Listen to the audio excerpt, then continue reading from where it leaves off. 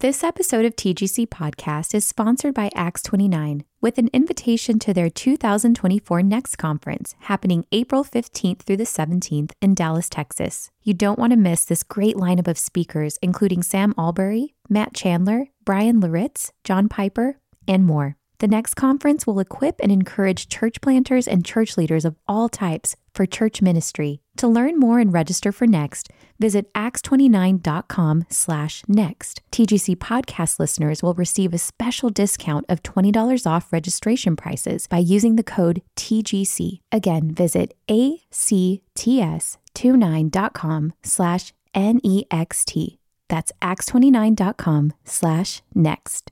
This episode of the Gospel Coalition podcast is brought to you by Bethlehem College, where students study the great books in light of the greatest book for the sake of the Great Commission. Life trajectories are set for young men and women in the pivotal period between the ages of 18 and 25. At Bethlehem College, students wrestle with these realities, not in a 200-person classroom, but a 200-person college. Bethlehem calls this approach education in serious joy and delivers it at one of the lowest tuition rates in American Christian higher education, only about $7,500 a year. Bethlehem College, education in serious joy. To apply or learn more, visit bcsmn.edu/TGC. That's bcsmn.edu/TGC. This episode of the Gospel Coalition podcast is sponsored by Baker Books, presenting The Power of Christian Contentment, a book by Andrew Davis on finding deeper, richer, Christ-centered joy.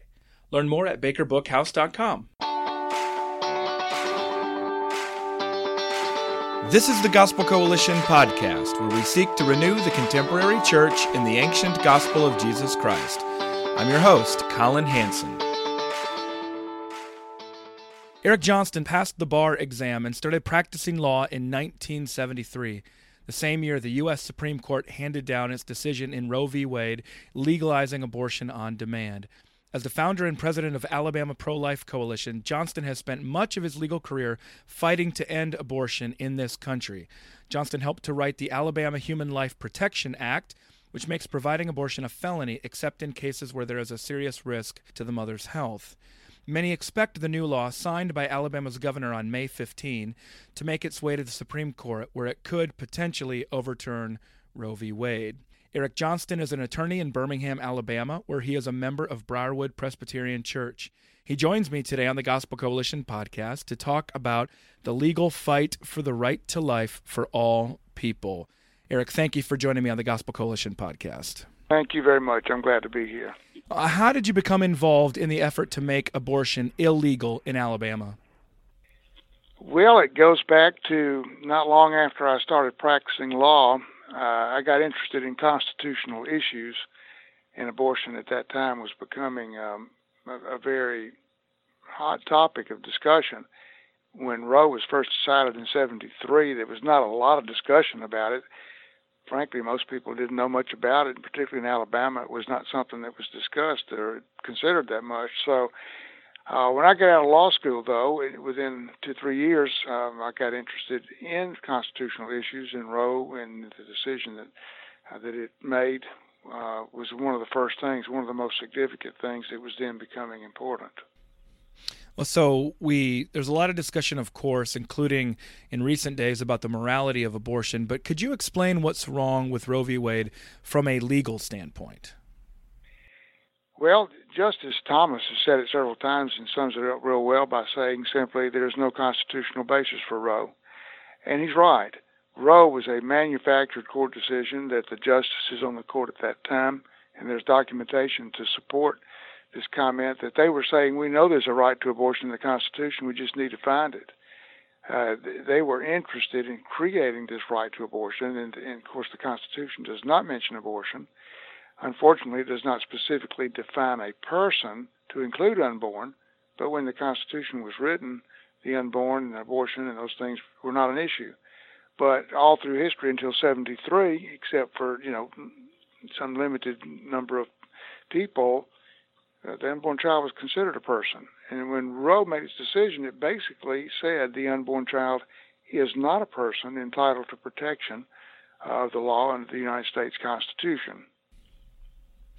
Well, fast forward then a couple decades, Planned Parenthood versus Casey, a decision that many expected to perhaps overturn or at least curtail Roe and its companion decision, Doe versus Bolton. How did that decision, Planned Parenthood versus Casey, how did that affect the legislative fight against abortion in the past 3 decades? Not just legislative, I guess, but also judicial.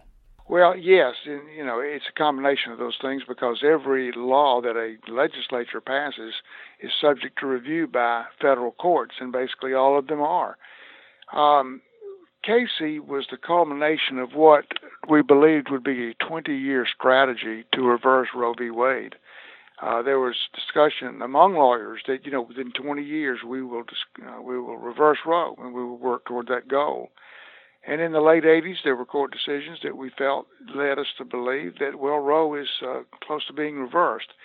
And we thought that case would be Planned Parenthood v. Casey from Pennsylvania. There was a very strong pro-life governor there, a strong law attacking Roe.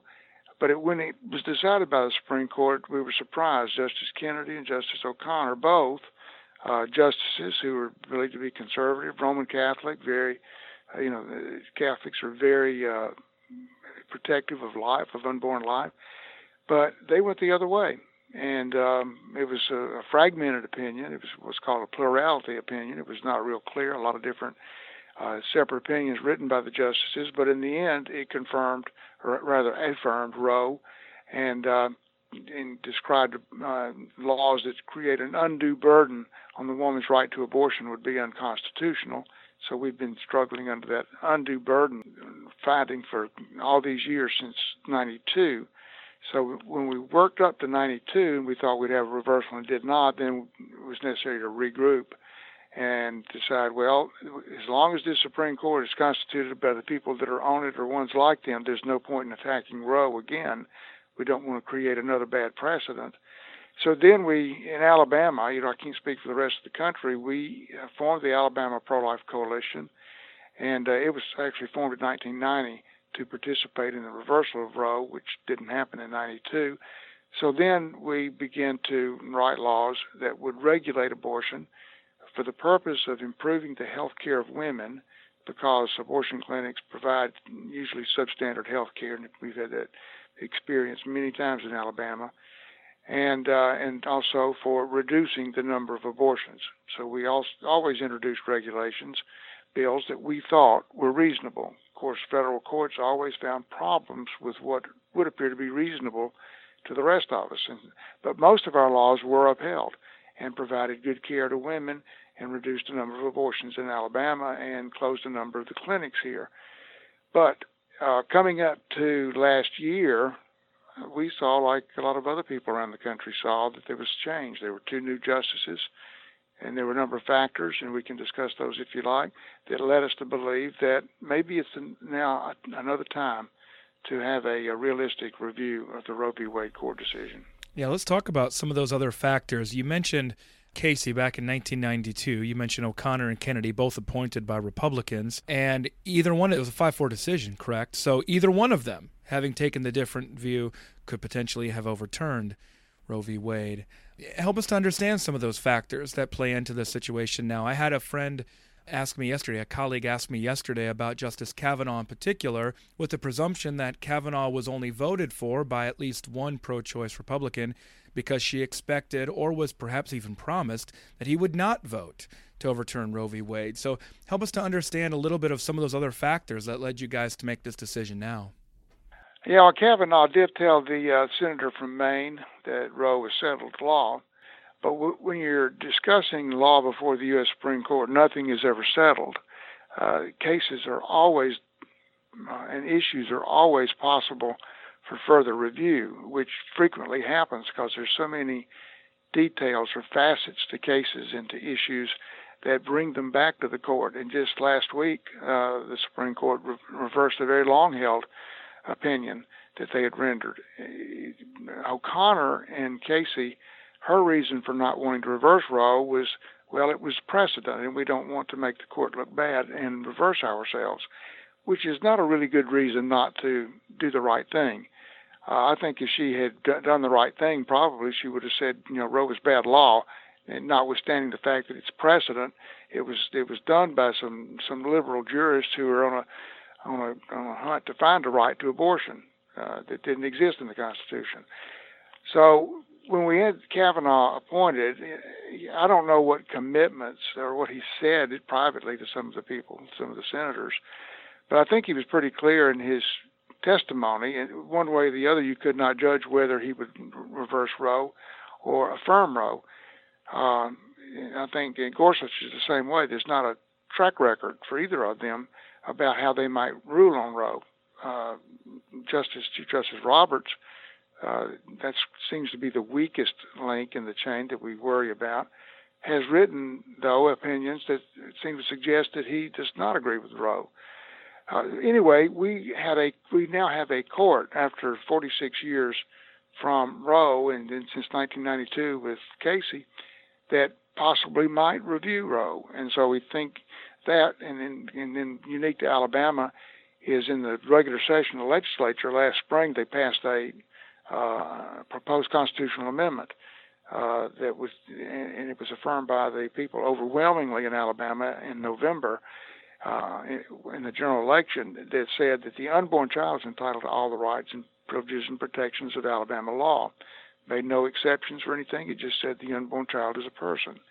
We have a Justice Department that's favorable to pro-life issues, and not that this is a federal issue as such, but in these kinds of issues, the Justice Department often joins in with an amicus brief and sometimes even has part of the oral argument. Also, you see a number of states passing heartbeat laws on the one hand, and you have states like New York and others considering, but New York did pass a law saying you could have abortion throughout the entire 9 months. So people are seeing that there's something in the wind, something is changing on this. And we believed here that, something is changing. Probably the most significant thing is the change of the makeup on the Supreme Court, because until that happened and you had jurists that you thought might reverse Roe, then there was no point in attacking Roe. But I think now that we believe that, and we hope our statute will become a case and be reviewed by the Supreme Court. The fear with Roberts is the same as it was with O'Connor, right? That he seems to have some view of the court's responsibility and continuity with its past and precedent. Are there other concerns with Roberts? That's the one I've heard most often. Yeah, that's correct. And he's also like Kennedy, who turned out to be the swing vote on many social issues. Right. And so, there's a lot of fear that Chief Justice Roberts wants to try to make peace and just work through the issues that the court gets and not create problems. Unlike, people may say, well, Justice Clarence Thomas is always ready for a fight. I think Supreme Court justices ought to disregard what they think is popular and do the right thing. And sometimes we may disagree, and that's why we have cycles through the court of conservative and liberal jurists. And Kennedy actually, on social issues, turned out to be one of the most liberal. Mm-hmm. Yeah, how do they explain themselves with that view of precedent when you consider that everyone would argue the Supreme Court has made mistakes in the past? You don't have to look further than Dred Scott or Plessy v. Ferguson. In that case, you could go much further with that. But how do they make the case with precedent? I mean, I understand that there's a certain respect to that historic decisions. I'm a conservative, so I can relate to that argument. But then we have clear decisions that were wrong that have been overturned, much to everybody's appreciation. Can you explain that at all? Well, I think with the abortion issue, there's a dynamic there that I have not seen in anything except in racial issues. You're right, Dred Scott v. Sanford was in 1856. We still have racial issues in this country. We still had laws being passed in the 50s, cases decided in the 50s and the 60s, and the Civil Rights Act of 1964, trying to address the improper view of African American people from 1856 and prior to that time. Abortion is an issue that has not gone away. It has increased in interest and intensity over the years. There's no middle ground on abortion. You're either a person or you're not a person, so that's why the sides are polarized as they are, and that's why they're so different.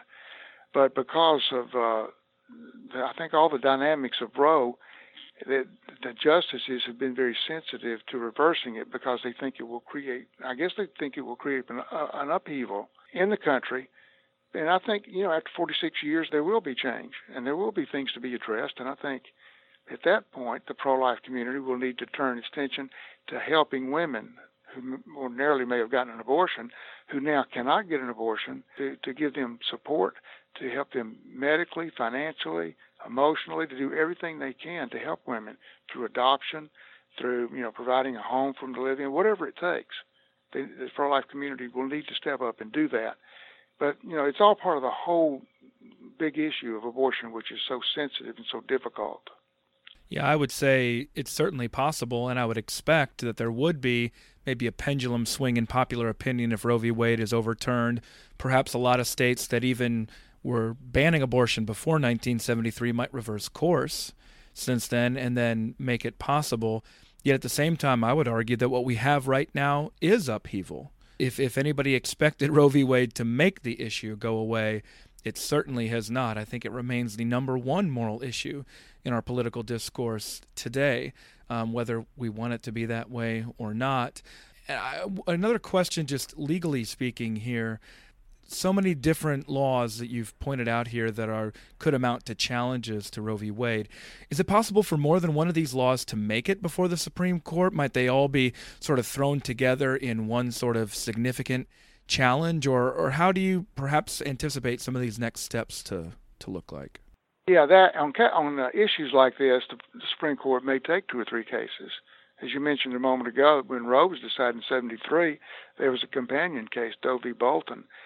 The cases that are out there now, the heartbeat cases, and there's several of those laws that have been passed, they are like the Alabama bill or law in that they prohibit abortion prior to viability. That is, when the child can live outside the womb, which is about 20 weeks with some several-week margin of error. Heartbeat goes down to like 8 or 10 weeks, maybe. Some say 6. I don't know that you can really get a good heartbeat at 6, although there is a heartbeat, but normally it's not detectable enough where you could, maybe set a standard to keep the abortion from happening. Our bill probably would go down to maybe 2 weeks, and I'll explain in a moment why it's about 2 weeks. But all of those are pre-viability of prohibition bills, which are not permitted by Roe and Casey. The state can only regulate or prohibit abortions at some point after viability. So a combination of these cases could go to the U.S. Supreme Court and probably would. We just don't know which one. It may not be Alabama, may not be Georgia, may not be Ohio. We just don't know. But I think the question is significant enough and I think that there are probably 4 justices on the Supreme Court now that would agree to review. And that's one of the factors I failed to mention. It only takes 4 justices to agree to review a case. I did not know that. It does not take 5. It takes 5 to reverse, but 4. If 4 want to grant certiorari, it's the discretionary review by the Supreme Court, then the court would review it. So now we think we've got 4 votes there to do that. And that's one of the reasons why now appears to be a time after all these many years. So the thought there is you don't know if it might be Roberts or Kavanaugh or Gorsuch, but at least one of them or 2 of them.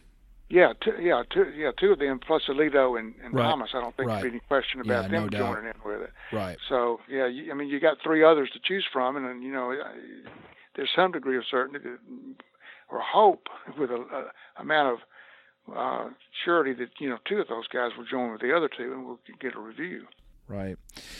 Certainly one of the more controversial aspects to Alabama's law is the lack of exceptions for rape and incest. You just explain your perspective on why it doesn't include those exceptions. That is a very difficult issue, and that question came up in both the House and the Senate during the passage of the bill. And we explained on multiple occasions and have tried to since, but there seems to be a deafness about it when you try to tell it to people. And you have people like Trump and Kevin McCarthy and Pat Robertson and others saying, well, it just goes too far. You ought to have those exceptions. If they understood the issue, they would understand why the exception should not be there, and that's why it passed in Alabama without the exception, although we did have a few Republicans and then all the Democrats, they were voting against the bill anyway. But we are saying that the unborn child is a person under our Amendment 2, not that it's controlling law, but it says unborn child. It doesn't say unborn child, except those born rape or incest. It just says unborn child. The science and the biology of it is that the unborn child, regardless of how it's conceived, is a person, whether it's by consent, whether it was by accident, whether it's by rape, incest, or artificial insemination. When the child is conceived and grows, it is a person. And so we couldn't put an exception in there and then at the same time argue legally that on one hand it's a person, but on one hand it's not a person. That probably would have killed the bill probably, and probably would have killed, even if it had passed, any oral arguments that we could make to judges when the judge says, how come it's a person here but not here? If it's a person, it's a person. And if it's a person, it's entitled to the equal protection of law under the 14th Amendment. So, in effect, what we're going to have, if the argument holds, is a reversal of Roe. And if that happens, the possibility exists that states like New York will have to, their laws of abortion through 9 months won't be enforceable. But there's one caveat we always got to keep in mind. You cannot predict what courts are going to do. And so there could be they may go off on a tangent. They may go off on a really small issue and not decide it at all and send it back for more review. There's just a variety of things that could happen. But, we think the best scenario is that we'll find it a person, and then all 50 states and the territories will be under that requirement to protect the unborn lives of children. Yeah, it seems like the intent of the arguments about rape and incest are emotive. And likewise, another one of those arguments you hear is that the law was passed by, quote-unquote, 25 white men. Explain response to that characterization of the legislation as well. Well, the primary sponsor of the bill was a woman who is a mother and who provided her own testimony before the committees as well as her advocacy as a legislator.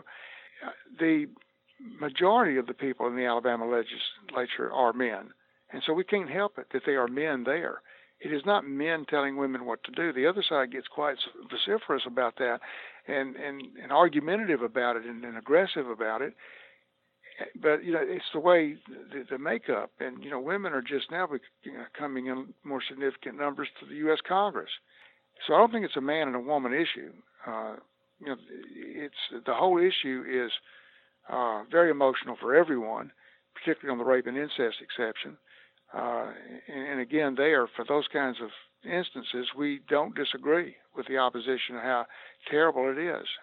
But rather than compound the problem with taking the unborn child's life and making it pay for the penalty for the criminal act, we need to help those women and we need to help those children. Whether we're men or women doing it, we all need to work together to do that.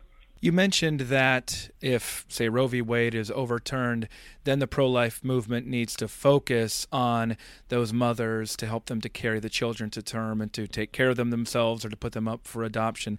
But I wonder, in some ways, doesn't that play into the critique of the pro-life movement, that the pro-life movement doesn't care about those women, at least right now, that they only care for that child right now? But it actually seems like that work is already happening. I don't know that we need to wait or that people are waiting for a decision on Roe v. Wade to be able to do that work. So can you help to understand how what you're seeing in Alabama and elsewhere related to helping women to make this decision for life, even now, regardless of Roe v. Wade? We do need to step up. We do need to have more money made available through the government, and there was a lot of criticism that came from Democrats who opposed this bill, saying we don't give enough money for Medicaid and other things for needy people. That's another issue, and there's a lot of other dynamics involved in it that are totally unrelated to the abortion issue. But it's true, we need to help the poor. The poor will always be with us, as Jesus said. We need to help the poor and make that part of our mission. The pro-life community, though, has not been missing in action, though, on helping women.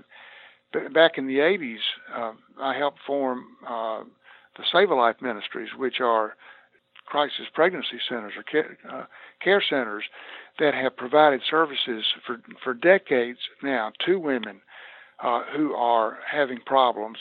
The women can go there. There are no charges.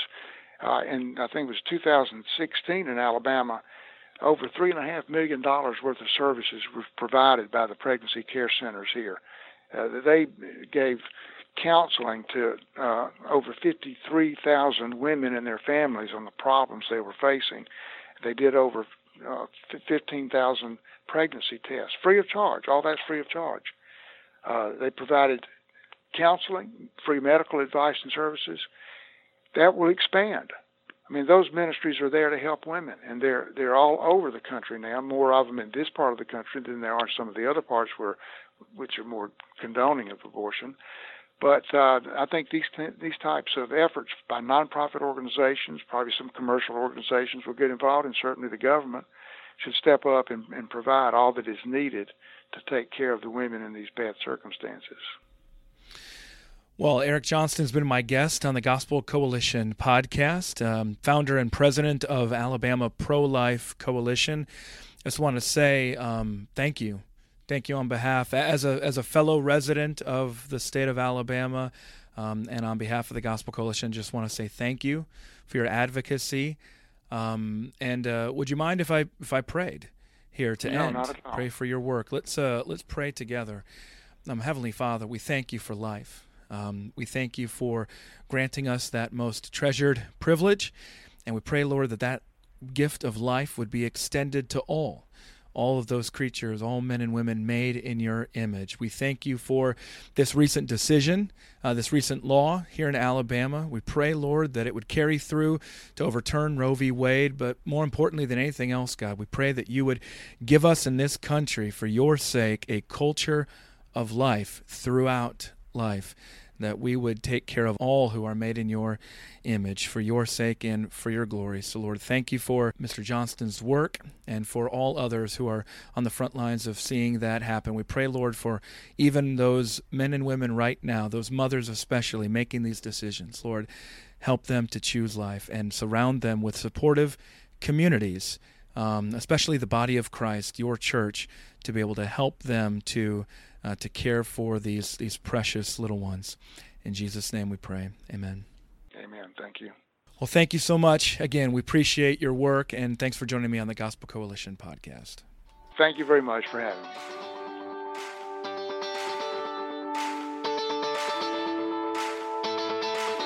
You've been listening to the Gospel Coalition podcast. For more gospel-centered resources, visit thegospelcoalition.org. Support for this podcast comes from listeners like you. Learn more and join us at tgc.org/donate.